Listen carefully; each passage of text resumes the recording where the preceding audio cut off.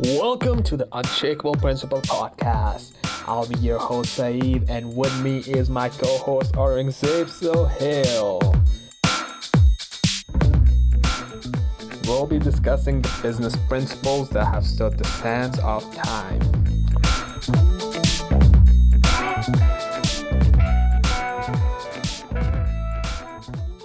Welcome back to our podcast.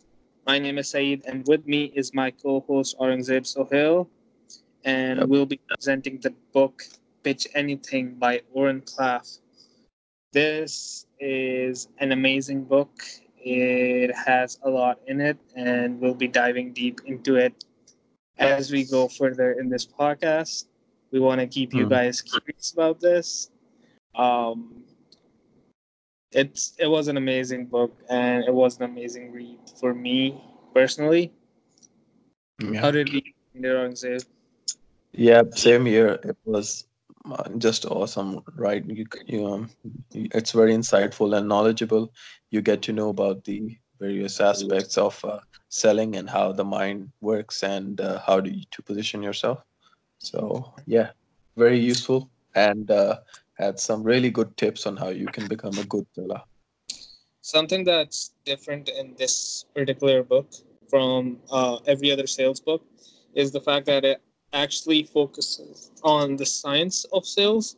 So it actually Yes. focuses on what hormones cause what exactly in your brain, and how your whole brain is structured, and how what happens, what's the psychological impact of your sales, and uh, of your sales pitch, and how you can kind of like vary your pitch so Yeah. that Yeah. your pitch is better. Um, Exactly. Because because most of the other books you might have read, they're filled with just uh, stuff regarding how you can get past the gatekeeper and all that other kind of stuff. But if you really understand the science of selling and how the brain works, you can actually manipulate people and close mhm. them and set yourself apart from the crowd. This is Yeah, what this focus is. it's like initially, like, the way most books are structured is the fact that they just give you an answer to something, but they don't actually tell you how it works. This actually Yeah. really dives deep into, okay, this thing works, but why does it work? It actually tells you why it works, so you're able to Mhm. reverse engineer anything Mhm. in a situation where you're always on top, and you're always selling, and you're that guy. Yeah, yeah, yeah. So, So starting out with some of the context in the book, he mentions the crocodile brain a lot, and the So what neurocortex. was the yeah, yeah, what was the crocodile and the neocortex? So the crocodile brain was something that's instinctual, in the Hmm. sense that it's something that is natural. Uh, it's the oldest part of the brain, which is um, tuned with our senses of survival, where Yeah, yeah. it, Like a it fight, like a fight or flight move, right? yep, So you summed it up clearly. So it's something like that, and the neocortex is the most developed part of our brain. It's the part where most of our cognition happens, and yeah, it's where all the more yeah. articulate thoughts are formed. So with pitch anything, there's one thing to consider here. No matter which industry you're in, if you understand that most people approach you as with the crocodile brain and not with with the neocortex side, uh, you have very like slim chances of actually getting a sale, right? Because with the crocodile brain, it's like you either it's like a fight or flight move, right? The crocodile is either going to eat you, or Hmm. if you're a big prey and be opposed to you, he's just gonna like avoid you, right? Right. So so that's what we get wrong basically. We're trying to sound logical in our pitch and do anything, but without understanding. If we are no interest to the crocodile brain, we just won't get past to the neocortex.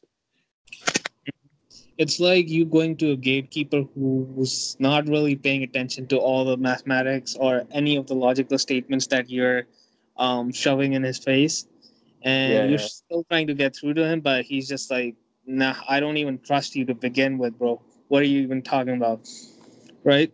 So it's kind yeah. of like Yeah, you have to tell him something that will cause him to get scared or probably let you through. Like for example, I think there was one of the examples in the book where he goes like that. I have something really important to get to your boss. These uh-huh. documents. So if you write like confidential or any other sort of thing on the documents, he'll immediately get scared because he knows that if these documents don't get through to him, and because he can see the confidential sign, his job Hmm. is at risk. So where his Right. own job is at risk, he'll he'll he'll let you go past, right? But Hmm. if it doesn't scare him or interests him, there's no way anything you might say that can convince him. And it really just like comes back down to his crocodile brain. You're a person who he's never really seen before. You're a person who's approaching him out of the blue. He doesn't really trust you to begin with. So Yes. you approaching him with a frame that's stronger than his. I'm gonna explain what frames are, but like just for just to finish up my example, it's like you gotta come with a place where he you have some type of authority that gives you an upper hand over him, or you're coming in with an emblem of trust where he just sees you and he trusts you, in the sense, I Yeah. guess. Yeah. Yeah, exactly. Because yeah, that's the thing. That's the unique thing about frames. No one talks about frames. So, uh, can you explain what frames are for the audience? So frames are basically how he defines frames in this book is that in every interaction between two human beings, there's always a clash of frames, and he says that we're all bound by our frame of intelligence and perspective, and when two frames collide, the stronger one wins, and then ideas of the stronger frame are accepted, and that frame really controls the flow of The conversation. the conversation. So it's like you meet someone. um So it's so to basically put it in layman's terms, basically it's basically a sort of the authority you're representing, right? Like the mindset you're going with, or the mental perspective that you have, right? mhm. And it doesn't really have to always be that you're the person actually in charge, or you're the person who's actually higher in the hierarchy. It actually depends on how you're presenting yourself, and Yeah. there's a lot of stuff in this. As I mentioned before, this is a book that actually dives deep into why everything actually works. So he dives into what the power frame is, what the time frame is, what the analyst frame is, and how each of them are um, weaknesses and strengths against each other, and Yeah, how yeah. you can use them in different situations to, you know, get the better of your opponent, because it's kind of like treated as a battle right here, in this book. And you all know it's a battle when you're out to sell. Either you sell or you lose. Yeah. So basically, we'll try to explain each of these frames and how their strengths, because that's what he mainly goes through in the book, right? And how you can So create frames and yeah, keep going. yeah, and how you can like create frames and basically make every situation to your advantage, right? hmm So should we start off with the price frame? Okay. So the price frame is something where um where the other person treats um Mm. let me try and rephrase that. So, well, let me try and say that in words that you'll actually understand instead of my gibberish. But uh, so one of the examples in this book is that if they're making you wait because someone is late, just Yeah. reconfigure to later that day. Don't start the presentation or delay it for an hour or give them 15 minutes. So it's basically a place where someone is valuing themselves so much that Mm. they kind of like consider themselves a prize. Okay. So the way that we see a lot of encounters where you're trying to get a sale and you're desperate um in that um in that In that venture pursuit. in Yeah. the In pursuit that pursuit. Yeah. uh and you end up presenting yourself with such desperation that the other person really doesn't trust you uh where where the other person isn't really valuing you to begin with, where he's coming Value, late to begin yeah, with. he values his own time, right? Instead of you. So he is the price. So he dictates the game because he's saying that I only have 15 minutes and let's keep this short. So he is dictating the length of the conversation. He is actually controlling the flow. So Mm. if you base your pitch on a 30-minute meeting, that means you have to compress it to 15 minutes, which means you're going to miss out on important details, right? So just one line from the price frame basically tipped the scale in the person you're trying to pitch's favor, right? Mm-hmm. So Yeah, uh, and yeah, so it's like so when you're how do you waiting. actually so how do you actually bust that frame open, right? What's the solution to that Oran Uh, goes through? the solution to that is I think you uh, mentioned something about scheduling scheduling. or Yeah, so one of the yeah, things that if he says like I think yeah, I only have 15 minutes, you Mhm. can say like it's not possible for me to describe my point of view and present this idea uniquely in a 15-minute fashion per se, and it's going to take me half an hour, so when you have the time or we can reschedule to another time, right? Right. Mhm. Yeah, it's like where you're the one who's dictating the time and the length, as Aurangzeb mentioned before. You're the one who's um in control in how the meeting is dictated, not the customer itself. Hmm. So I feel like that's a good segue into moving into our next frame, which is the time frame. Yes.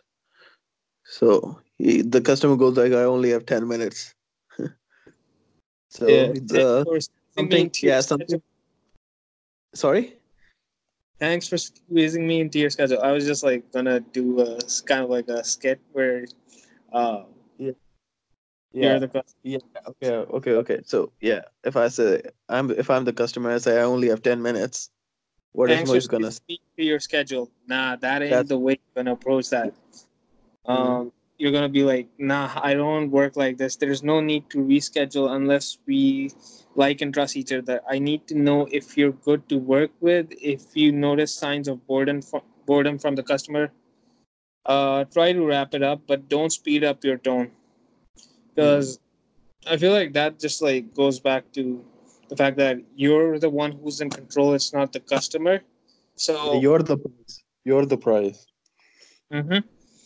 You got to so make yourself important first. mhm. Yeah, and that's where like a lot of people just end up becoming really self-deprecating and kind of like desperate in the sense because they really want this, and the customer really knows that uh, they really want this, but and they kind of like change their whole attitude um, Mm. to suit that specific customer.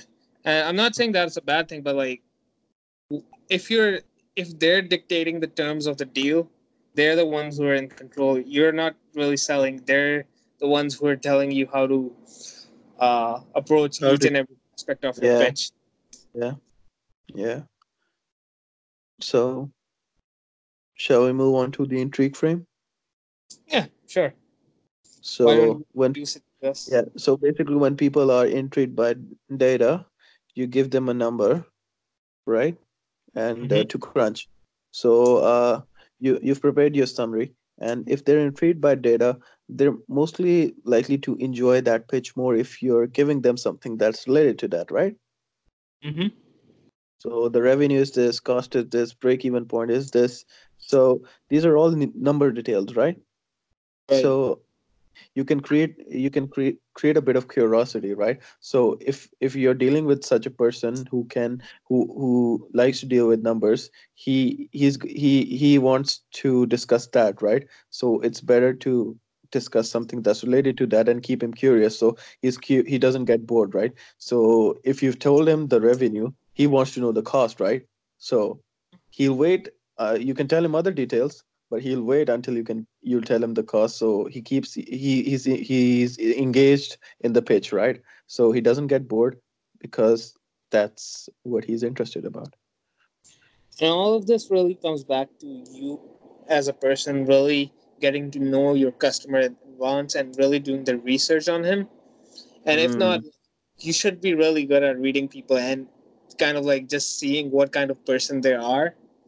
Not yeah. that you can read everybody, but it's just that finding out what makes them tick in the sense that you can uh, you can intrigue them with a value proposition that's useful to them and not a value proposition that you think that might be useful to them.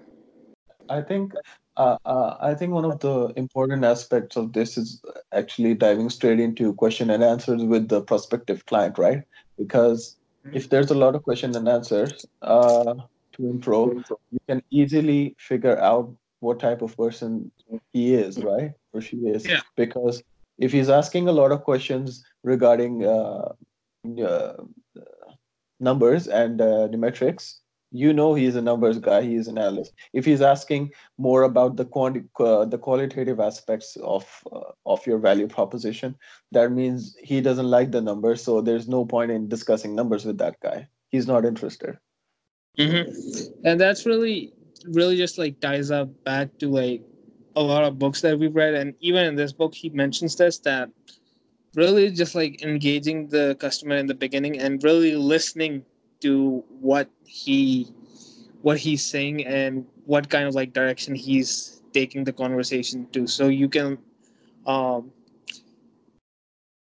it's not really it's so I feel like there's like a power frame here as well where you're adjusting your pitch to suit the customer.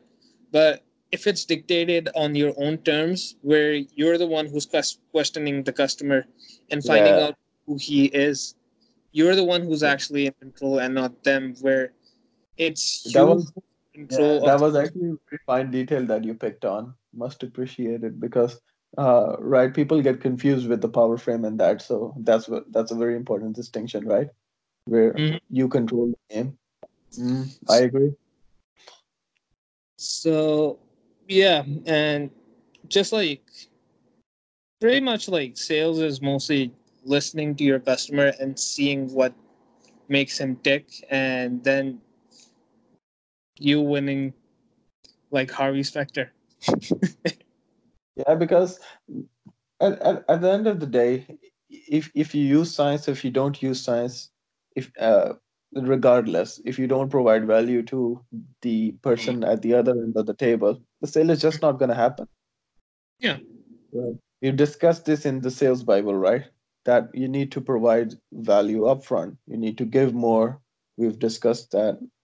Other than that, in basically Gary Vee's book, but I'm just going to transgress. But you need to provide value nonetheless, whether be Right. it through science, be it through establishing rapport, etc. Mm-hmm. Um. All right, now transitioning back to the book. Yeah. One of the things that was interesting to me, it's something that's pretty obvious, but he said in this book that every social interaction is guided by a pecking order. Mm. Now, a pecking order is defined as a sort of a hierarchy where obviously if you take that in the family system where the mother and the father would be at the top and then the elder brothers and then the smaller brothers and sisters and all of that and so on. Yeah. But like because in every interaction there's always someone who has a higher status and that really causes you to change your tone and your personality to accommodate that person's alter ego. Mm. Mm. um that's really interesting because since like every interaction is guided by this, how are you able to approach um CEOs of banks and stuff while you just have your startup and you're going to pitch to, well, CEOs Mm. of, I don't know, Barclays Bank or something. Yeah. So he really dives deep into that in how the pecking order is already decided by status and all of that, but how you can actually take control of that Mm. as well. With Yes. So yeah, because the thing. Okay. Yeah. Are you done with the pegging, or because that, I? so it's just Yeah. like he has like certain techniques which you can use to avoid the pecking order and just like straight go to the top and just like uh, clash your frames head to head rather than starting out at a lower position to begin with. Mm.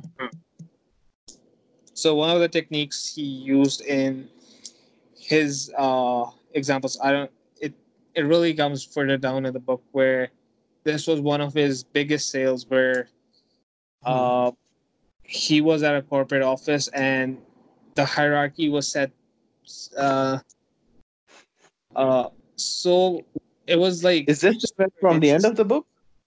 Yeah, from the end of the book Yeah. Yeah. where Yeah. Remember? he goes to an office to like get a repayment of a loan or something like that for a friend Yeah. of Yeah. his. So, but like, so one of the things that he says is that lobbies are particularly set to Mm. induce a kind of a pecking order where you're made to wait in a lobby. That's what they do at Mm. internships or when you're going to for interviews. They set you up in a lobby where they kind of like make sure that you know that they have a higher pecking order than you, and obviously they're in control of the whole thing. And Yeah. So that's like a beta. That's like a beta trap, right? They're mhm, setting you up. yep, and Yeah. Go. like he says that a well chosen, well timely, friendly, disruptive act will determine the king of a conversation as such. And the king of the conversation, obviously, here is the stronger frame. And, the stronger frame wins in the wholesale. Mm. So, just like, because like, I feel like this might be really relevant to a lot of people who are really going for internships and stuff. So, kind of like just having going into an interview, I feel like a lot of people, obviously, the other person is an expert in the field, or even if they're in HR, they obviously have more experience treating, uh, dealing with people of your pecking order as of, Mm. uh, and once you're in there, it's already determined that they're the alpha. They obviously start out with a higher pecking order than you, right? Mm. Because they're the ones who are in control. They're the ones who are asking the questions, and they really dictate the whole conversation during during the duration of your interview. Mm. So, what kind of things will you be able to do in that situation where uh, where you could take control of the conversation. So one of the things that would really Yeah. eh, actually, I'll ask this question to you first. What do you think Okay. would be one of the techniques that you would use in this situation? For the beta track? No, for the internship, how would you take control of the conversation? Yes. So my whole thesis is actually based. Look, they're gonna make you wait, right? You're the one looking for the job. Uh, there are other companies out there, but you're the one currently in the lobby, right? So you're competing with the other guys in that same lobby, right? And you just gotta stand out. And if you provide more value than all of the other people combined, they're gonna choose you regardless. Mm-hmm. So my whole proposition would be actually based on just letting them know what my strengths are, not dwelling on my weaknesses, highlighting what my main points are and where I can actually provide more value to the organization, that the benefits I'm going to receive from the on job training or any sort of salary reimbursement. But it's going to be predicated on that. So how am I going to sell myself on that? Well, I'll have to reverse engineer what the organization cares about, right? So, and I actually did this for one of my interviews It's early on when applying. I it was a government sector organization which actually cared a lot about the the public sector accountability, right? The firms okay. and their accountability. So I needed to position myself as someone who was actually a trustworthy person, right? And so I related it back to an incident where this happened. So that eventually caused me to succeed in that interview, and I was successfully and comfortably able to answer any of the questions thrown at me. So just it's all about reverse engineering what they want and then positioning yourself as having the authority over that. I agree with that thesis, but I feel like that really kind of like just goes back to the way that you just approach the final answer and you're not really analyzing how the whole thing is working. So, and You're saying my it's, you're saying my approach isn't right? I'm saying it's a way you can get things done, but I'm saying that according to this book, where frames matter a lot, I feel like once you're doing that, you're actually doing the same thing that this book teaches. But since you don't really, um, so here's how I think about this. So when you're reverse engineering what the other what the other person values or the company values in your interview, what you're actually doing is that you're assuming a frame where you're assuming a prize frame where you're treating yourself as a prize as such. Mm. Not really actually.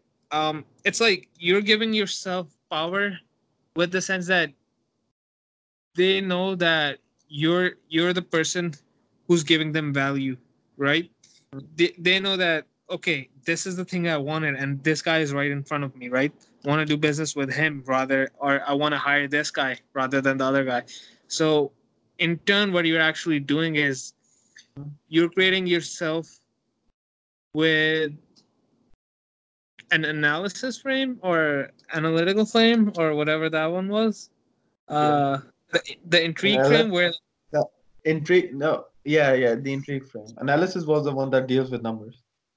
mhm, the intrigue frame where the other person's curious, okay, this person's actually a person that I would like in my organization. I'm curious to see what this person can pull off in the future years as such, right? Mm.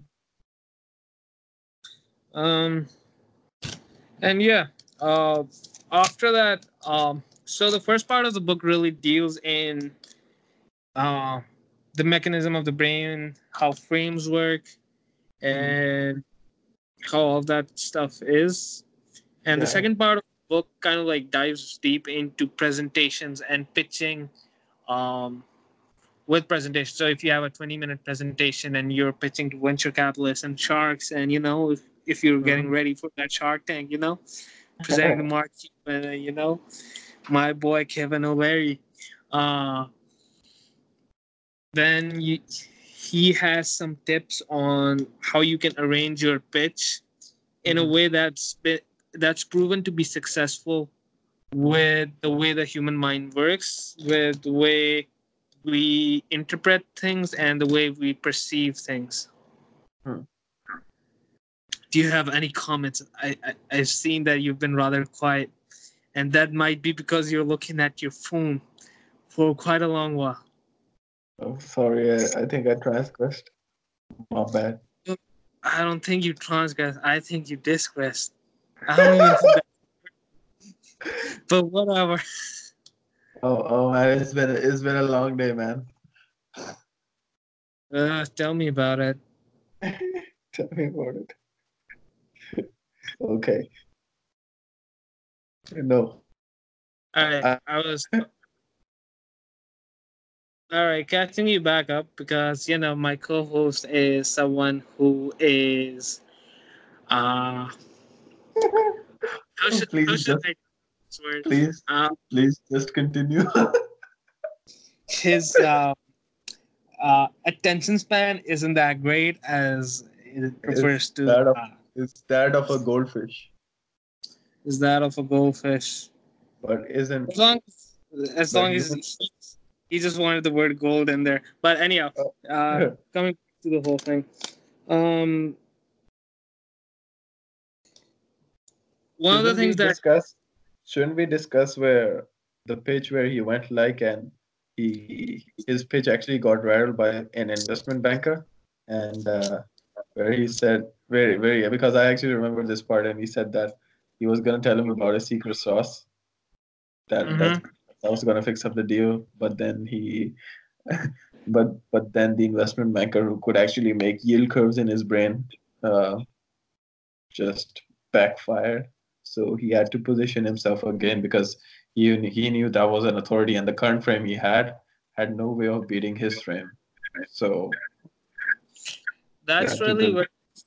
where he highlights the use of frames and how you can shift particular frames in certain conversations, and Yeah, where always the powerful frame always wins in comparison, right? So yeah. he just mentions how the other person was shifting his frames. He was going from power frame to an analysis frame where he was like, "We can't put out all the money that you're asking for in 2 days," and all that stuff. But where he applied his power frame, he was um, not willing to budge in that situation, and he already had the knowledge and the backing to call his bluff and you know his bullshit Mm. and everything. So yeah, and it's a wonderful book if you're all looking for it. It's available on our link in our bio at Amazon, and Uh, Actually, I do recommend before even you start with this podcast, you go to London Real and check out his interview with mm-hmm, Brian. right. Was is the guy named Brian? I'm not sure, but I saw that interview, and the first thing I did was go on Amazon and buy that book because that was one of the most amazing interviews ever. So this guy is a Yeah, genius, and we my bad. aspire to we aspire to be like him on some level. Mm-hmm. Yeah, his interview was really interesting to say the least. I saw it after I read the book, and Or did you? what's up? Did you? I thought you did. What? You saw the interview. Nice. I saw the interview. Yeah, and that's about a wrap before we transgress into our um the matters that you guys don't really care about. And we'll see you On the next next one. exciting episode of Dragon Ball. episode of the Unshakable Principle podcast. What But will we be doing?